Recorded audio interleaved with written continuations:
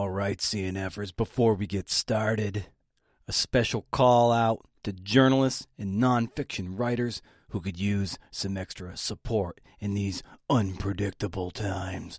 Writers House Pittsburgh is accepting applications for a 6-month residency starting as early as January 2021. The Writers House is a physical home and long-term residency seeking to provide housing stability, mentorship, and community when you need it most. I don't know why I'm reading this so aggressive, but maybe I just like it a lot. Head over to writershousepittsburgh.org to learn more. Applications will close on November 30th. That's like in 2 weeks. Get on it, man. I just follow my curiosity and think, oh, that looks interesting. I wonder how that works. I wonder how that came to be. I wonder how, what are the stories behind this stuff? That's Kermit Pattison, CNFers, right? Well, maybe you know, maybe you didn't. I'm Brendan O'Mara. Maybe you know, maybe you didn't. Hey. And this is the Creative Nonfiction Podcast. Huh.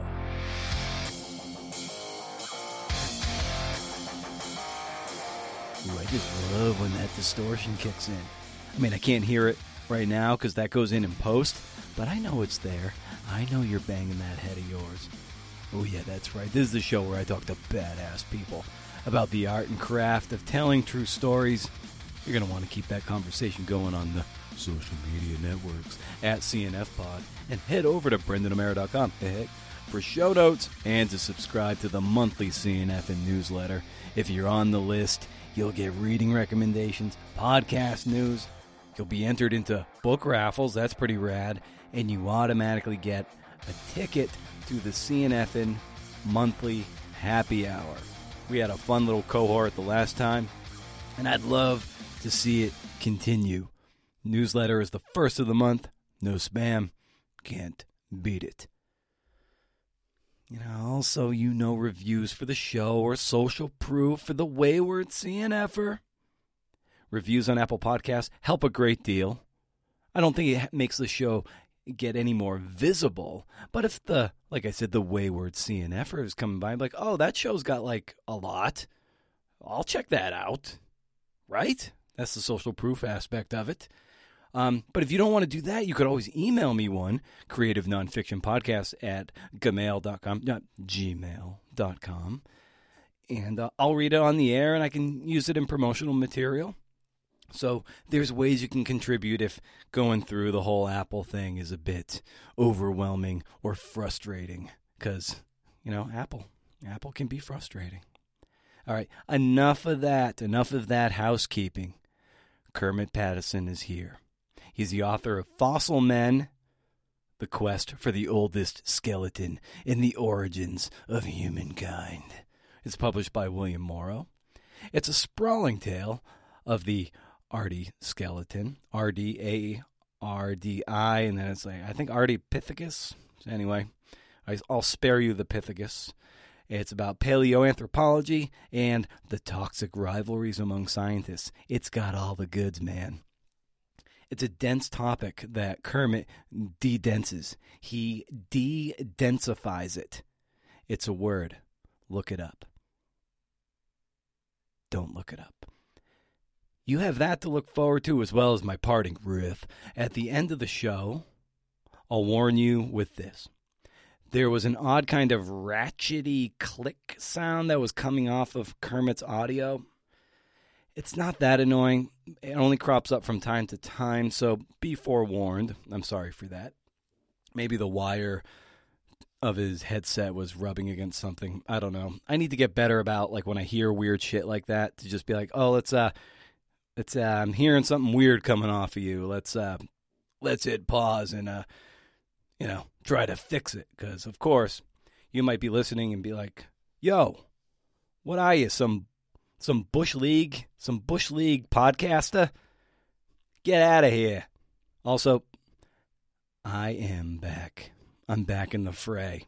After my hall pass of editing me out of last week's show with Annie Duke, I figure I need to be there as a river guide might need to be in the raft going down the Colorado River. Pete Croatto, who's written this great book called From Hang Time to Prime Time about the NBA. He's going to be on the show in December. He came on the show 4 years ago, and he's got this book out.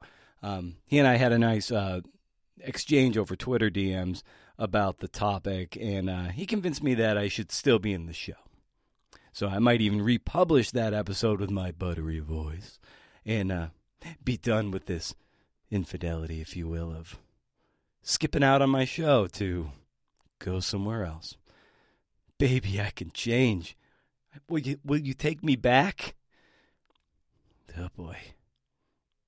Here's Kermit. Riff.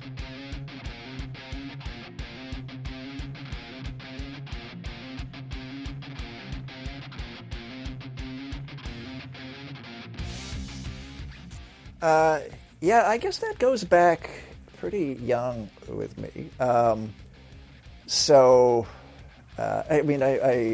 There was a couple episodes in school, elementary school, that I can point to when a teacher said, "Oh, you were good at this, or you're good at telling stories. Maybe you should be a writer someday."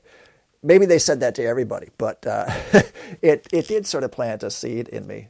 And then one time, I guess the real closest thing to a formative experience was probably when I was in ninth grade and I got this electric typewriter.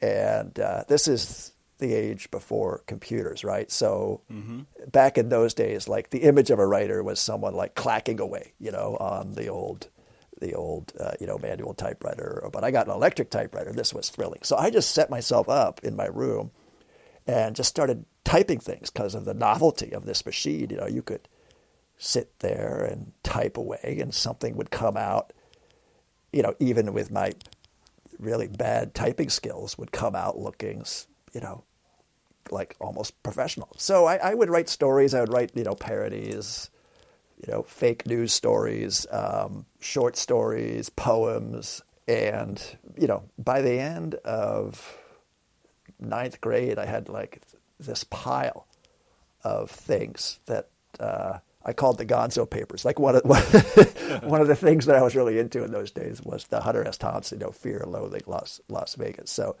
at this, shameless emulation, I called this thing the Gonzo papers. So at different points in life, it's occurred to me maybe to do something else, but never. So the temptation has never been so great that I've actually done something else. Yeah, what did those temptations look like as your a potential escape hatch? If you well, I thought for a while in college of maybe being an academic. Probably would have been history or something close to that. So that was one. Like a lot of people in journalism, the temptation of law school always sort of loomed as an escape, like a parachute. You put that on and jump out the journalism plane and hopefully have a better salary and more secure life. So that was another. At different points, I've taken on writing jobs, but things that were more, corporate writing jobs, things I did just to earn a living. And I've done that, a number of times over the years. I haven't been tempted by any of those things for quite a while. So what continued to be the draw to journalism and this kind of reporting and true storytelling?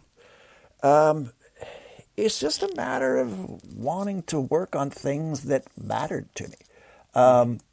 To me, the most frustrating jobs have been where I felt like I was doing something pointless, like something that was just throwing coal into some furnace that didn't really do any good to the world, or was just going through the motions of something for no particular purpose. And I've had, frankly, some journalism jobs that have fallen into that category, and I did not like them.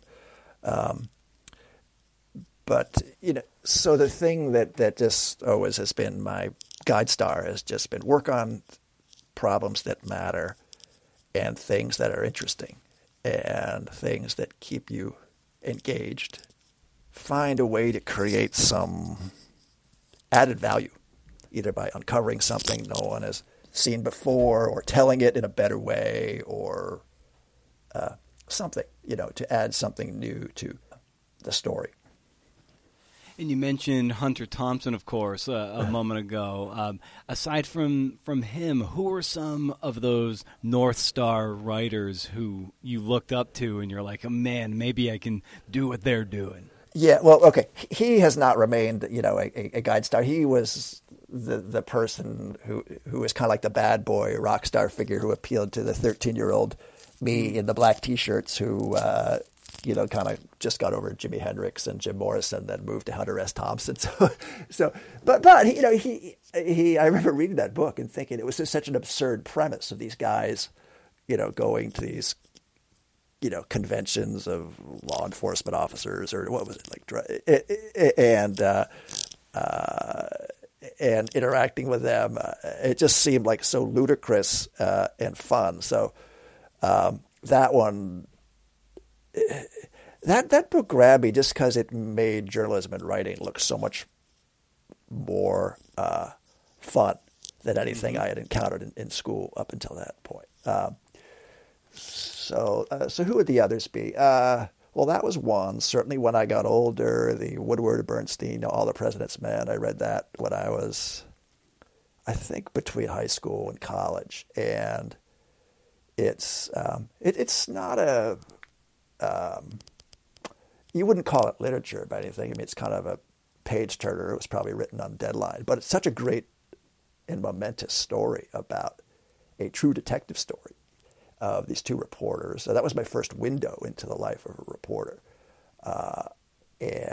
So that one captured my imagination. Later, Tom Wolfe.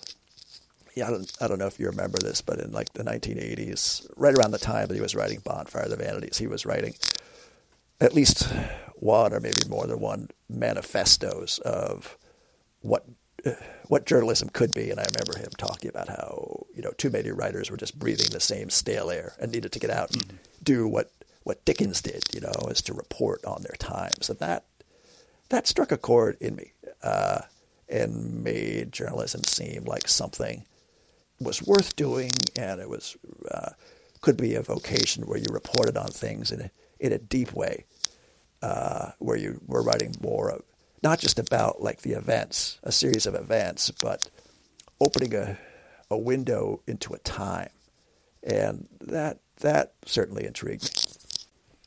And I love to, at the very start of the acknowledgments, you write that nobody in their right mind takes on a project like this. My only excuse for starting is that I was naive. Yeah. My only explanation for finishing is that I had a lot of help. Yeah, I had a lot of help. I mean, the help is just it's what your sources do. And there were hundreds of those people, but years of just asking questions. Well, what does this mean? What does that mean? What does it? What does this bone look like when the first time you saw it? I mean, on and on and on like that. So that's one. All the people that listen to me talk about all this stuff. Certainly this it would be a difficult book to write. Well, for me, it would have been impossible to write without that help. And over the course of your career as a reporter in writing features, what was embedded in your training over the years that gave you the assuredness and confidence that you could tackle a subject as big and sprawling in the best possible way as Fossil Men was? Yeah, I don't really have much training, to be honest with you. I mean, my training is mostly self-taught.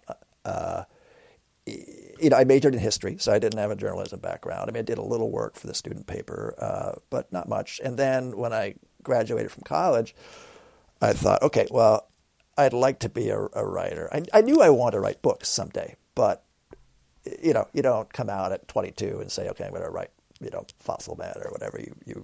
The kind of conventional path was you go work for a small paper somewhere, you make your mistakes, you'd learn about interviewing, et cetera, covering the local school board or the district or whatever. So I sent letters all around the country, to Oregon, to Washington, to California, to Florida, to New England, to the Midwest, to all these papers, and saying, hi, I'm so and so, I'd like to come work for you, and put in the clips, and by the way, this is back before the internet, right? So to contact all these people, I had to call them up. Say hello, who's your managing editor? Can I speak to that person? And then a lot of those phone calls don't go anywhere. They'll say, haha, we haven't hired anyone in years, or we're in a big recession, or whatever. But anyway, I found a couple places to apply to. And anyway, wound up at this little paper in Key West, Florida. I don't know if you know Key West, but it's this bizarre place down at the end of US 1. You just follow US 1 south, and it just dead ends into Key West. And it's this bizarre place, which is a small island that's packed full of tourists and southern bubbas, and it's a gay mecca, and it's a military town, and it's full of Cuban exiles, and all simmering in the heat. It's also, actually, oddly enough, sort of known as a writer's mecca too. Like Ernest Hemingway had a house there, and Tennessee Williams lived there, and there's a whole long list of people who wound up in Key West. So anyway, wound up working for this little paper there, and that was sort of my first experience with daily journalism and covering all kinds of bizarre stories because it was such a bizarre place. So I worked there for a year, and then went to a succession of other papers in California and then Minnesota. And you mentioned interviewing earlier, and you're kind of building the toolbox of the skills that it takes to be a reporter. Interviewing is always probably my favorite part of the process, even though I have a little anxiety around it sometimes. But I wonder with you, what did you really latch onto as the thing that you felt best at, that you were the most sort of alive for, if that makes any sense? Yeah. Well, from the beginning, I actually knew that I wanted to write books, and I thought, well, this journalism stuff, it's valuable experience. This is what people do. This is like what Hemingway did. Back in the old days, this is just what one did to sort of cut their teeth. But when I wrote these letters that I was telling you about, to all these newspapers, dear managing editor, I am a 22-year-old son, I want to come work for a newspaper. And I distinctly remember in a lot of these letters saying, oh, by the way, someday I'm going to write books. And I'm sure that, that someone, a managing editor, is like, yeah, right, kid, or what do I care what you're going to do in 30 years? Or yeah, I'm sure you're going to write the great American novel too, or whatever. But I remember putting this line in there in all these letters.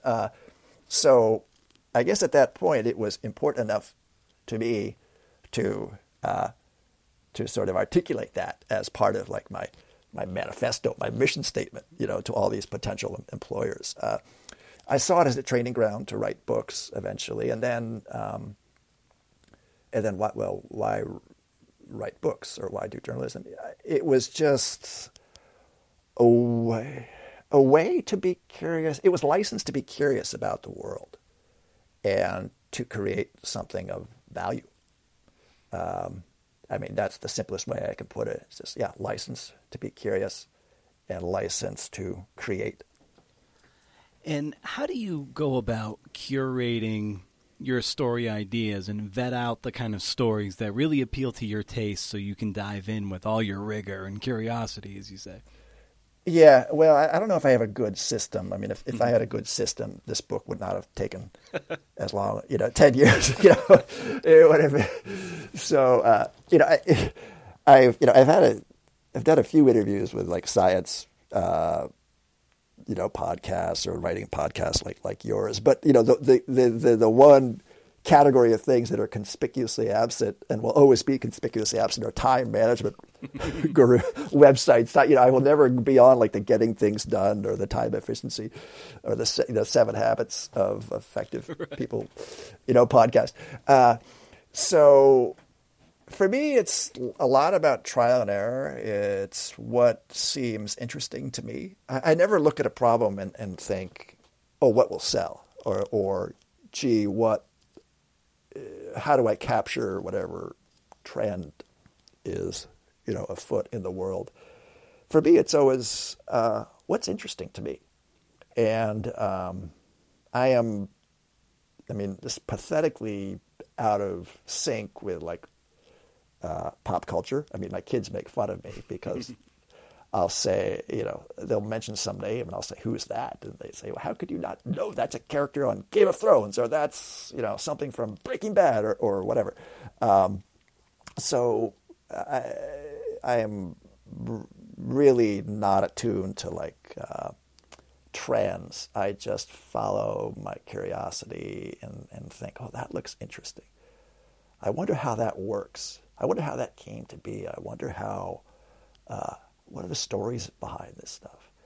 I mean, I think scientists have the same curiosity. I mean, they can find great fascination just by examining things in great detail. And, things that might look sort of arcane or just like numbingly or tedious to a layperson. If you have a body of knowledge and you can, that minutia is endlessly fascinating. And there's something I love, and this is definitely akin to what scientists are about, especially when they drill down on a certain discipline, is that I love that single-minded focus that certain people have, whether that be, paleoanthropology or, right. Ballerinas or bodybuilders or whoever it is. I right. love those kind of people, and they are endlessly fascinating to me, of just the degree of focus they have. Yeah, and I totally agree, and I also am drawn to people who would do what they do, whether or not anyone is watching. I mean, if they get acclaim, yeah, that's nice. But people are really drawn to who really feel a passion would do it in complete anonymity, and I don't know, I kind of admire that sort of integrity, that sort of single-minded focus, where those people are focused on not the recognition, not the acclaim, not any of those things, but just the sheer joy of discovery. Yeah, like the work itself is its own reward. Yeah.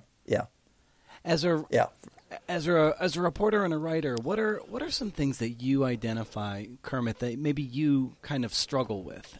Yeah, well, okay, so I've only written one book. So this is, my sample is, n equals 1. So it's a pretty, maybe after I've written more books, I'll have a better answer. But for me, the big challenge with this book was the synthesis of all the material into a narrative. So I got into this, and by the way, I had no idea, as I said in the acknowledgments, I had no idea what I was getting into. I just thought, well, here's old skeleton. I mean, this is kind of interesting. I actually started off intending to write a different book, and this thing, this Artie story just sort of welled up underneath me and sort of became increasingly hard to ignore. And then to the point where I abandoned, my initial topic and said, no, this Artie story is much more interesting because it has the characters and all this interesting anatomy and all this interesting backstory and et cetera, et cetera. Without derailing you too much, what was the original book that got derailed by the Artie narrative? Yeah, so I set out to write it was anthropology. I set out to write sort of the deep history of human endurance, or the deep history of where humans got this unusual ability to run and walk long distances. And, because we are kind of unusual among primates, we're slow and we're weak and all that other stuff, but we have this sort of prodigious ability, at least compared to our cousin apes, to do things like run marathons, And so I was just curious where that came from. I was a runner and skier and cross-country skier, so I just thought, okay, this is sort of like the natural history of human endurance. Where did this come from? And so that's what I intended to work on, thinking that, this Artie Lucy stuff would be, just a little background material, and then it just kept mushrooming and mushrooming. It goes from a page to 5 pages. Oh, gee, and okay, maybe it's a whole chapter. Oh, no, it's a couple chapters. And then finally it was like, no, this is actually much more interesting than the book I was starting off to do. But to get back to your earlier question about what was the hard part, to me, I was finding all these interesting topics within this story. I mean, some of them were natural history of the human body, which is, my original interest. And with Artie, because the skeleton was so complete, it was the natural history of all these different body parts, the hand, the foot, the skull. And I mean, this, stuff is endlessly fascinating to me. But then there was all this other interesting stuff, like the backstories of the characters, the history of Ethiopia, sort of in turmoil during this whole search for the skeleton and then the interpretation of the skeleton. The trials that like a generation of these, this first generation of Ethiopian scientists had gone through, the dynamics of scientific communities, the rivalries, the paradigms, different schools of thought who are either competing or just fundamentally unable to communicate with each other. This gets into the whole history of science and the philosophy of science sort of thing. So anyway, there are all these silos here. And that I would go down and I found, all the minutiae in the history and, endlessly fascinating. But at a certain point, I had to come up out of the silo and communicate to the reader who's totally uninitiated in all this stuff. So, that 10-page memo that I wrote, the 10-page backgrounder on radiometric dating is just not going to, it's not going to work in this book. It's going to leave the reader glazed-eyed, or 10 pages on developmental biology or all these things. So I had to figure out how to take all the stuff that I found so fascinating, but lighten it up and sprinkle it throughout a narrative about humans on this quest. So that, to me, that was the hard part. It was how to learn all this stuff, where I could communicate, where I could have conversations with the scientists, the specialists who were doing it, but then kind of step away from that level of engagement and summarize it for the lay reader. And so that was the hard part of this whole book. And if, that was 90% of the trials was figuring out how to do that. I love the moment in the book, too, where Owen Lovejoy is just, I forget exactly what he's referring to when he's writing about. It's about a lot of the pelvic bones of various primates and or hominins, too. He wrote, I sat down to write the first chapter and lost my mind. Yeah, that's very Owen, by the way. But yeah, that just got me thinking about the scope of his work, the scope of the discipline, and of course the scope of you trying to write this book as well. And I mean, he had the same. Well, I mean, he had a similar problem where the science is so complicated, and sometimes as you look at it and try to summarize the story, in the act of summarizing it, trying to capture it, you realize, I didn't quite have it right. By crystallizing your thought into writing, sometimes the stuff stares you back in the face and basically teaches you something that you hadn't quite articulated to yourself. And that, happened again and again with me.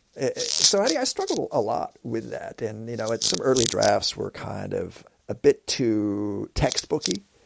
And at one point, there was this great piece in The Atlantic about 3 years ago written by, I think it's Thomas Ricks. Yeah, I think it's Thomas Ricks, where he wrote about writing this book about Orwell and Churchill and his own struggles with it. And he turns it in, and his editor sends it back and says, this is no good. You haven't, you've failed in this draft. And he writes about his trials in doing that. But he had one line in there where he's quoting what his editor told him, and that was, if you would only defer to the narrative, you could get away with murder. And you think what he means by that is you can tell us all this other stuff, but you need to maintain the story, the human story here. And anyway, I wrote that. Yeah, I read this when I was in the darkest night of mid passage across this ocean where I couldn't see either shore. Yeah. And I wrote that on a Post-it and stuck it right above my desk, and it's still there 3 years later. I'm looking at it right now. if you'd only defer to the narrative, you could get away with murder. That's incredible. So yeah. That's that metaphor that you say about not being able to see either shore. Like I love asking people, once you get into the ugly middle of these things, it's too far to turn back, and you can't quite see the lighthouse, on the shore where you need to go. It's like, how do you get yourself through? And it sounds like you that cracked the code for you, just deferring to the narrative. Yeah, deferring to the narrative. But I also, for me, a hard part was unlearning, in a sense, what I knew. I mean, you need to keep the information because that's all your reporting, and that's what gives a book value. But you have to learn as much as you can, but then imagine the reader who knows nothing. And so, to me, like reporting and writing these books, it's basically, if I had to summarize it, I'd say as follows: it's learn as much about your topic as you possibly can. Read everything, talk to everyone, and then when it comes time to write it, figure out what 98% of it you're going to leave out. Mm-hmm. And that is hard because you don't. To me, and I think this is probably true of anyone who immerses themselves in a topic, it's all interesting. And so, in a way, you become sort of numb to what a layperson would find interesting, And so you have to sort of inhabit the mind of you have to accumulate all this knowledge, but then try to step outside yourself and imagine the mind of someone who is like the old you, to someone who knows nothing. And what about all this stuff that you found would that person find interesting? What 2% of this huge body of knowledge that you have is the part that's worth telling that curious but uninformed person? What killed you to leave out of this book? Yeah, let's see. Oh, that's a good question. There's some things that I would love to have put in, but I just couldn't find the sources, like an episode, or, there was maybe like a body of papers that were closed off, that never, like an archive that was never opened up. In some cases I pass over, there's no one thing, but in a lot of cases I pass over something really lightly, or else just like touch on the natural history of the spine or the foot.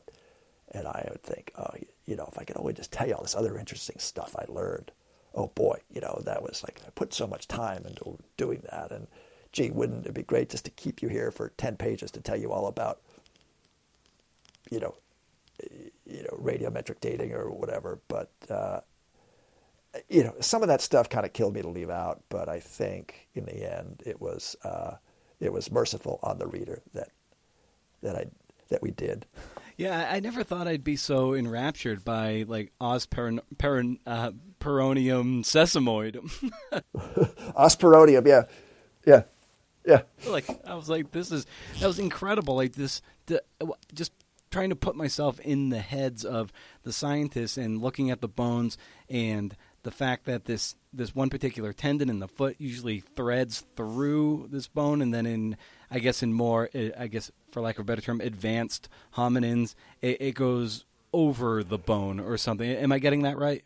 Yeah. So basically, I mean, this is like this is very much seeing this through Owen Lovejoy's eyes. But Owen is a guy who thinks very deeply about anatomy, and that's one little detail, and you could say it's a trivial detail, but to Owen, that little trivial detail was indicative of a larger design of the animal. So that's why he found it was a significant detail. But yeah, in that case, it's a little sesamoid, which is a little bone that's embedded within a tendon. I mean, like your kneecap is a sesamoid. That's the big one in the body. Most of them are like these things that are the size of peas or lentils.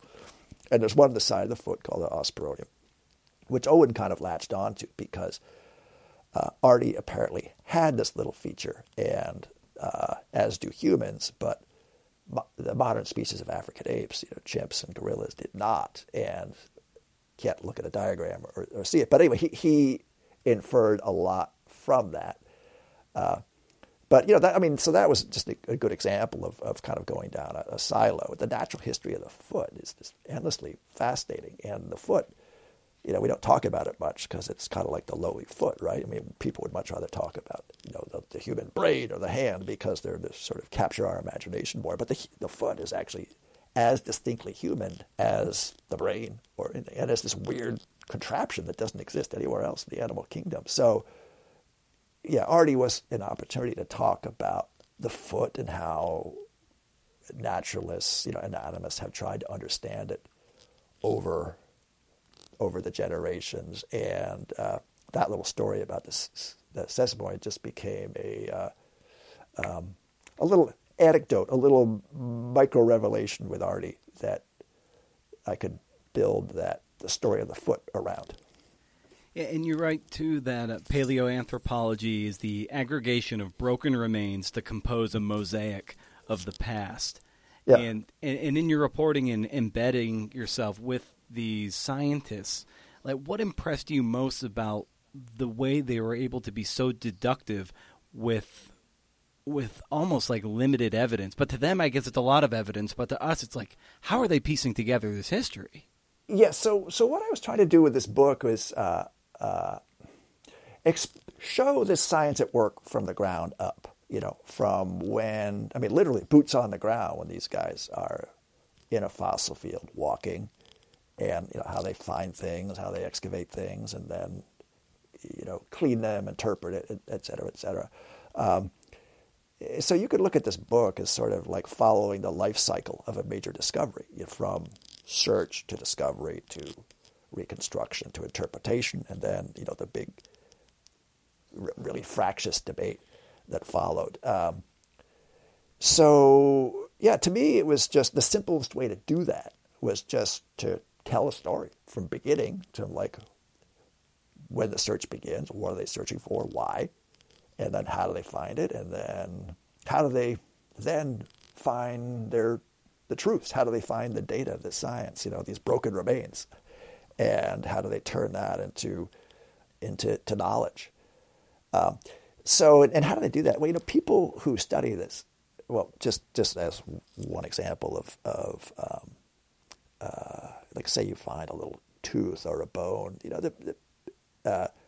humans and apes, African apes like chimps or gorillas, we're certainly different. But on the other hand, there's like certain designs that we all have that haven't, if you zoom way out and look at the aggregate, it hasn't changed that much. So, if you find a little bone and, that's a foot bone, they know exactly where to put it in the skeleton. They know exactly, they have a pretty good idea of how it compares in size to other species or other known examples of, this species or that species. So, because these experts have so much knowledge, they can put, really isolated fragments, or in some cases like broken fragments, into a context that where even those broken pieces are quite revealing, and that is the province of the expert, where they can see things because they have this vast storehouse of knowledge that they can look at, let's say, a bone and say, oh, that is different than anything else we've seen. One example is in the book where Tim White is cleaning this foot bone right after he comes out of the field, and they've found the Artie skeleton, but they've just been up to that point worried about excavating it, just get it out of the ground safely back to the lab, and then we can interpret it. But he's short on time. He's got to catch a plane out of Ethiopia in a few hours, so he cleans this one bone in the foot and discovers that the bare time that he has, just a few hours before leaving, he only has time to uncover a very small portion of this thing, but he uncovers just enough to say, oh, it's got the rounded sort of cylindrical joint that suggests this animal had a grasping toe. And that's So again, he's got this so much contextual knowledge that little details can actually speak volumes. And, I studied biology in college, and even getting into some evolutionary biology, the notion of the common ancestor was always something that even kind of confused me back then, because you get Right. the trees themselves kind of feel like, oh, there is this one little common ancestor, and then it branches Right. off, and it's of Right. course extinct, it's left behind. But that was always some bit of a foggy picture for me, and and this book kind of clarifies that up, and that the evolutionary bases of various trees are more like bushes instead of branches. I wonder if maybe you can explain that, and maybe how you got your head around it. Yeah, well, there's a couple things to say about that. One is that whether you prescribe to an idea of a bush or a tree, both those are very imperfect metaphors. And I think no matter what plant metaphor you pick, that metaphor maybe oversimplifies the biology a little bit, which I'll explain in a second. The tree throughout this whole book, illuminating the family tree was kind of like the quest. And of course, they want to, get back to the split point of humans and chimpanzees.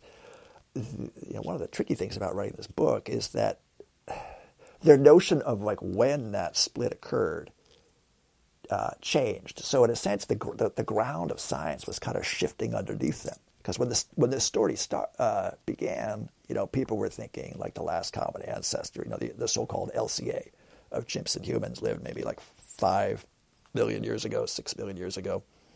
And when these guys were searching for, what later became Ardipithecus, they're in like 4.5 million years. So they have a reason to think they're getting pretty close to that split. Well, over the course of this book, you see that molecular biology, as it is advancing, they're kind of revising the split times, and the split goes deeper into the past, number one. And then molecular biology is revealing that splits are not these decisive moments in time where like one species says, okay, chimp, we're the humans, we're going this way, you guys are going that way, bye. And there's like something that happens in one generation with a decisive split. I mean, what really happens, you have all these populations and some kind of drift away, and isolate and maybe evolve, so these biological distinctions, but then they come back in contact. So you have these populations that are kind of drifting apart, but then sometimes like remixing. So this split can be a really slow and protracted process, which makes it really hard to identify a precise split time or a precise last common ancestor. I mean, this stuff is still fairly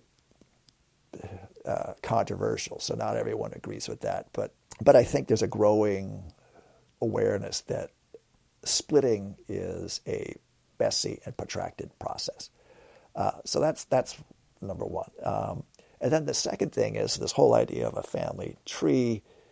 If you look at a tree diagram, the branches in the splits, like between humans and chimps, for example, it's always depicted, at least in the traditional tree, as a clear separation at a certain point in time. But because of the dynamics I was describing a minute ago, where you have things splitting and then remixing, those branches sometimes come together, which is unlike any tree or bush. And so now a lot of people in science are looking at other metaphors, like maybe it's like a lattice or a mesh as opposed to a tree. I mean, eventually, when the things become so different that they decisively split, like as humans and chimps eventually did, then the tree diagram holds. But during the early time of that splitting, it's much messier than that. And so the tree or bush, I think sometimes that metaphor makes people, maybe oversimplify the nature of speciation.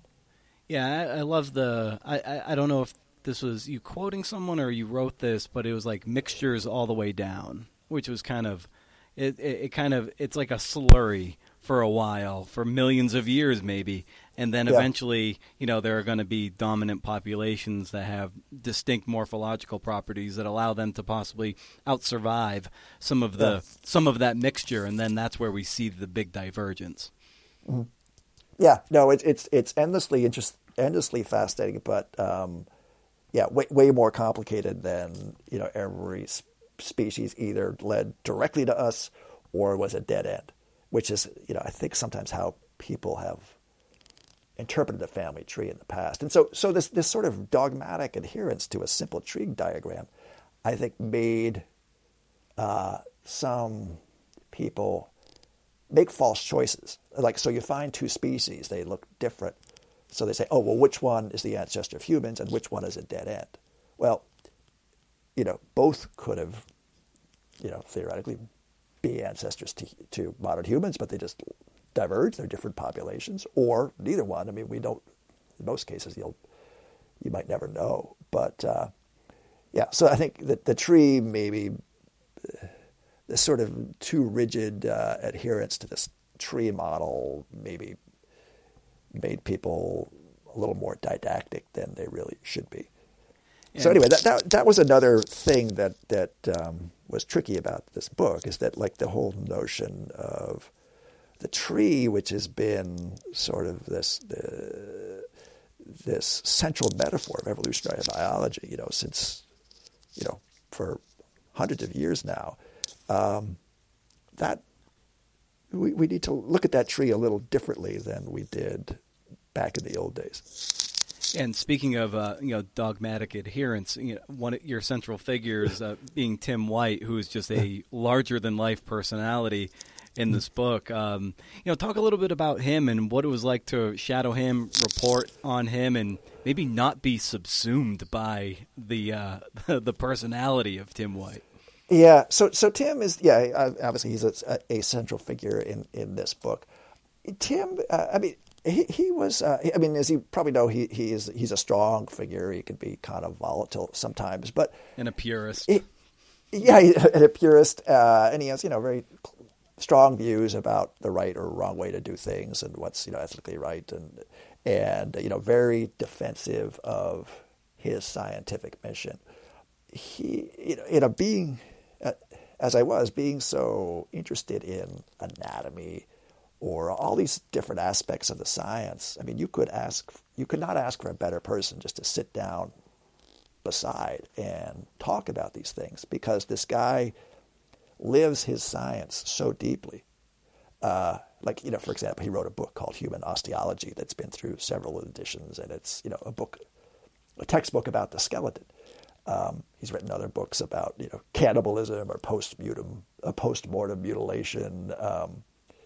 He's a guy who has this kind of 360-degree immersion in all the aspects of his science. And there's a lot of aspects of the science. I mean, it's anatomy, it's geology, it's local relations with the Afar clans and the place that you're working in, on and on like that. Tim is kind of at the hub of it all, and sort of tirelessly, how should we put it? Doing, quality assurance,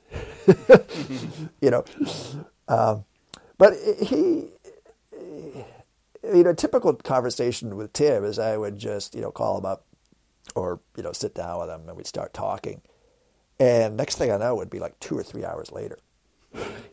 I mean, the time it would just fly, because I'd say, well, tell me about when you were cleaning that medial cuneiform. What was that like? What did it look like when it came out of the ground? When you were cleaning it, how much could you see? How did you clean it? And he's all about the minutia. I mean, again, it's the people who are like him, who have this fascination with this stuff. They this is the bread and butter of their science. To talk about the grain by grain, cleaning of this stuff. You're taking off each little bit of matrix or this or that. So, so I engage them a lot at that level. We haven't mentioned this, but at a certain point after I've been talking to Tim for a while, he let me look at his video archive, because, being a relentless documentarian, he has photographs of everything, and notes, field notes on everything. And during the excavation of Artie, they set up this video camera on a tripod and pointed it at the excavation area and then just kept it rolling all day. And, they did this for documentation of the find. But when I looked at it, this was like gold to me because I could hear the dialogue when they're finding things. I could see what people were doing. I could hear Tim muttering to himself or hear his assistant saying, the whole thing is there. If you had been there, it's a very slow drama because, the excavation just goes on for days and weeks. And all this stuff would have been forgotten. No one would have bothered to write down, so-and-so said the whole thing is there, or Tim saying, you can't take shortcuts at this site. But I could hear that. I could see it. And that allowed me to basically present a account of this scene as if I had been standing there the whole time. There's a moment, too, where you quote Owen Lovejoy, and it made me think of Tim, and he's pretty, rigid and certainly abrasive in the community and in a bit of a lightning rod. But Lovejoy said that science progresses with the death of each faculty member. Yeah. And that just struck me as I bet there are a lot of people who are just kind of waiting out Tim so they can kind of advance, their narrative or put their spin on this history that's been so dominated by Tim and his colleagues for decades. Yeah, but when Tim goes, people might realize how much they missed the people that actually go and find this stuff because, one thing that struck me about this science, I mean, there's no doubt Tim is he's a polarizing figure, and there's people who will follow Tim to the end of the earth and have, followed him there because he's so devoted to the mission and good at what he does. But, there's a large number of people that just find him to be, abrasive, or he hurt their feelings once, or they find him to be, whatever. But the qualities that make him abrasive also allowed him to excel in an environment where it would have been really easy to fail. And at several points throughout my reporting of the story, I'd sort of step back and I'd look at all the trials that this team went through. They're getting shot at by the local people more than once. They get their permit taken away by the Antiquities Administration because they piss off the wrong people, or they lose their funding.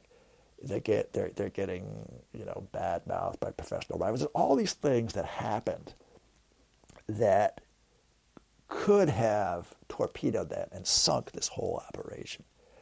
But every time they survived. And numerous times I've just sort of stepped back and just said, God, I'm just amazed these guys are still in business, because a less determined, less relentless group of people would have just said, what, to hell with it. This is too difficult. It's too hard. It's too dangerous. It's too much of a thankless job. I'm just going to go dig dinosaurs in Montana, or go teach, at my comfortable college job and live a happy, conflicted life, and that'll be good enough. But, these guys didn't do that. These guys felt this drive to go find this stuff and survive one near fatal, for the team, fatal encounter after another. So those things that make Tim and some of his colleagues controversial are, I think, the same qualities also enabled him to survive in an environment where there's no shortage of things that could put you out of business. Mm. And as we kind of bring this airliner down, a question I always like to ask people towards the end of these conversations is kind of like this: a library for the end of the world, or a bookshelf for the apocalypse. These books that you need to keep with you in your pack. Well, because you're right. It's a good thing to ask a person who has been thinking about extinction for the last few years. So yeah, go ahead. Yeah. So then, that said, I'd love to hear like what are some of these key books for you that you return to over and over again that you would put in your backpack in place of vital rations. Yeah. So I don't know. They're not all books that I return to over and over again, but they're things that maybe I would grab if I had to like jump into the escape pod or whatever. I think I take something like the Norton Anthology of Poetry. Nice. Since we're packing light, poetry carries the most meaning per word, and a good poem is so evocative and so mysterious, where you could keep rereading it and recontemplating it and seeing new meaning. To like all the ways of looking at the Wallace Stevens Blackbird or whatever. Just seems like a poem would just let you ponder the same text over and over again and get something new out of it. So that's one. Maybe something, by John le Carre, for two reasons. One is I just enjoy him as a writer, as a plot, the way he plots his stories, and, characters struggling with like the moral ambiguity of the mission and the clash between like the human characters and the geopolitical forces. That's part of that selection. The other one is just pure personal inspiration. I mean, the guy is nearly 90 years old now. He's still thriving. He's still, in his prime and writing about much younger people and contemporary events. And so that would inspire me to remain productive into old age, maybe outlast whatever the disaster is that sent me into this bunker or desert island in the first place. Okay, so that's two. Number three, Charles Dickens' complete works. Mm-hmm. And to be honest, I haven't read much Dickens, and I feel guilty about it. So this is more of a something to catch up on, since I'm going to be isolated here. The complete works is 15 volumes. Is that cheating? For the 5 volumes. No, that's good. Okay. You found the loophole. I like it. Okay. And then the next one, I feel a little sheepish saying this. I take along a copy of Fossil Man, my book, and it may sound like self-promotion, but actually it's just the opposite. It's an opportunity for self-criticism. It's like, with the advantage of hindsight, and I read it again, and say, oh, yeah, I could have deleted that scene or done this differently or that differently. Self-flagellate yourself into the apocalypse. Self-flagellation, yeah. Yeah, but also it's sort of like, every what you read as a line or a word, to me, is like, it's like the remembrance of things past, where you take a little bite of something and it just like brings back all this memory. And so to me, it's almost like an album, but mostly it's an album of memories. But mostly I take that just to figure out how I can do it better next time. So that's 4. I got one more. I guess the last one will be a blank journal. Nice. Just filling it up would keep me busy, and I'd have something. I have to process the experience and synthesize whatever I'd been reading in all those other books. And or your post-apocalyptic memoir. Yeah, and then if it really is the end of the world, it's that's important history, and someone has to document it. So I volunteer. I love it. Oh, that's great. Well, Kermit, it was great talking to you. Congrats on the book. It's an incredible book, and an incredible testament to the work you put in as a writer and reporter. So I commend you on the work, and thank you for the work, and thanks for coming on the podcast. Oh, it's my pleasure, and I really love this podcast, and I've learned so much from listening to the other people you've had on. So I'm just flattered to be among them. So thank you very much.